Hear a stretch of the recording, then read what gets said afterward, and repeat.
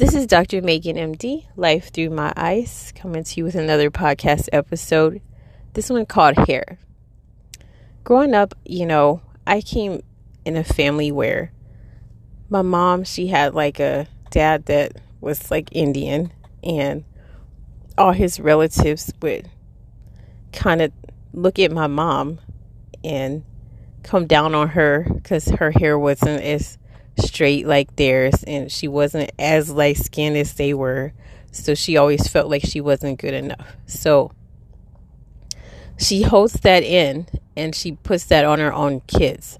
So and because she feels like crap about herself, she would always talk about good hair and nappy hair, and how her own kids' hair, she can't believe our hair isn't as straight as hers. And she always made our hair, made us feel like our hair wasn't good enough, and she's ashamed that our hair is so nappy and this and that. And for the most part, she never gave compliments to my hair unless I had weave in it or some straight hair, or I braided my hair. She couldn't see my hair with all the weave covering it up through braids. Or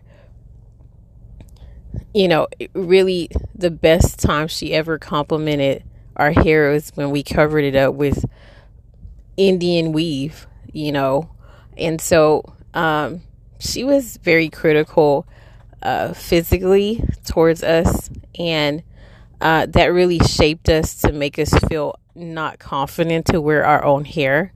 So even there was one time, I swear, I felt like I was the most beautiful chick on this earth.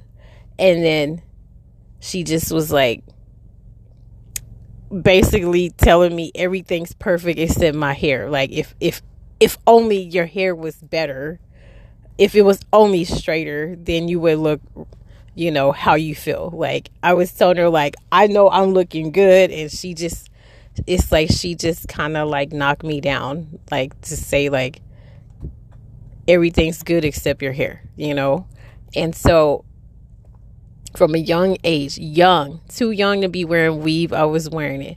And before I know it, by the time I got to college, I'm wearing wigs.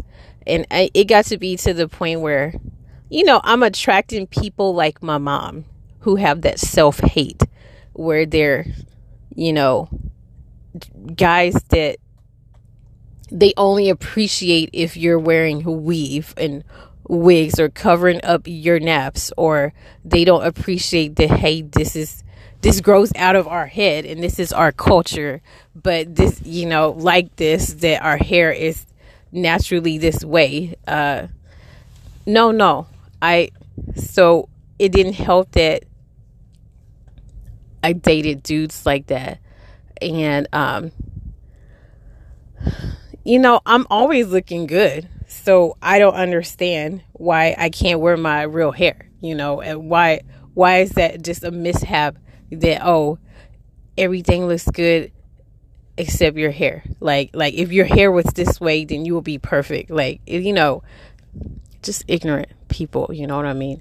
So basically, I got such a stronghold that, even when I went to jail for traffic tickets and I had to stay overnight in Houston, then the jailer was gonna get in trouble, and I was gonna get in trouble too because I lied. She was like, "Oh, can this come out?" I was like, "No," knowing dang well this wig could come off. But I was like, I'd rather get more charges. I'd rather stay more time than to take my wig off. That's how I felt. And I looked at the jailer and I stared at her hair because she had a wig on too. I said, I looked at her like, girl, if you make me take this off, and I could tell that she had the same stronghold. And you know what? She just let it ride. She just patted my wig down. She knew what it was. And she just said, all right, you can go in the cell. That's fine. I ain't going to even, because I'm looking at her like, girl, this ain't real, and you can take it off, and I'm looking at yours too, you know what I mean? And so, it's just in our culture, it's people with strongholds. for ashamed of their hair, just not wanting to show their hair, or ashamed of our natural naps. And so, I mean, I remember getting sick, had got meningitis, and in order to treat me, they were like, hey, we doing a CT scan. If you can take that hair off, you better do it. Or otherwise, this can interfere with our treatment. I said, you know what? No, it can't come off. Work around it. I would have rather them misdiagnose me than to let them humiliate me in my eyes, humiliate me by me showing my real hair. So I felt like, no, go ahead and work around that. So it didn't matter. I diagnosed myself anyway. There were trash doctors in there. But so besides the point, it was like, look, I refuse to take this wig off. I refuse to wear my hair. I remember when God told me that, hey, when I send you a husband, he's not going to like fake hair. And so you're going to have to start wearing your real hair. It terrified me. Even when the Lord told me, it took me 2 years to still work my way into a natural hair salon. And I had to really pray about it. I was like, Lord, why can't you just wait till he come around and then I'll do it then? Because the Lord knew that it was going to be such a stronghold for me to even feel comfortable to wear my real hair. So I started wearing my real hair, and the Lord told me, hey, go to this person. It was an Egyptian man in Chicago. He do natural hair. And even I just kind of side-eyed. I was like, Lord, maybe I heard you wrong. Like, I know I'm not coming up in here. This dude don't know nothing about my hair. Well, not also did he do such a great job, but when my mom, this is the first time my mom ever in my whole life with my natural hair really just complimented my hair and really just made me feel like I had really good hair and the best hair, and I'm just so perfect. And with my hair, when he did my hair, then she just really liked it. I finally felt like, she treated me like she should have been treating me, but it neither here or there. It has nothing to do with her. I mean, I chose to let her words and let her personal self-hate affect me. And so, I started wearing my hair, like I said, but it got to the point where during the pandemic, my hair started to break off. Then it started coming out. I was like, what is going on? I didn't know what was going on, but I was like, Lord, I don't want to go back to wigs or weaves. And so, but I did. I had to start putting a wig on, but this time when I put them on, I felt like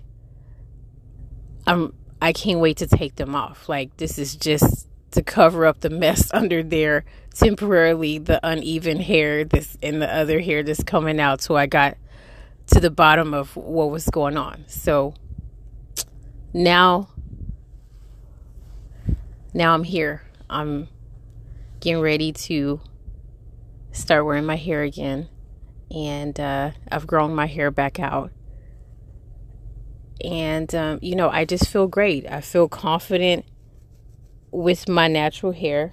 And God has blessed me to be around people that appreciate natural hair and despise fake, unnatural hair, and who don't, prefer their, people to have an, ideal of saying, hey, well, I want my hair to look like that Indian woman's, like I'm glad to have been blessed with the type of people in my life that appreciate that. And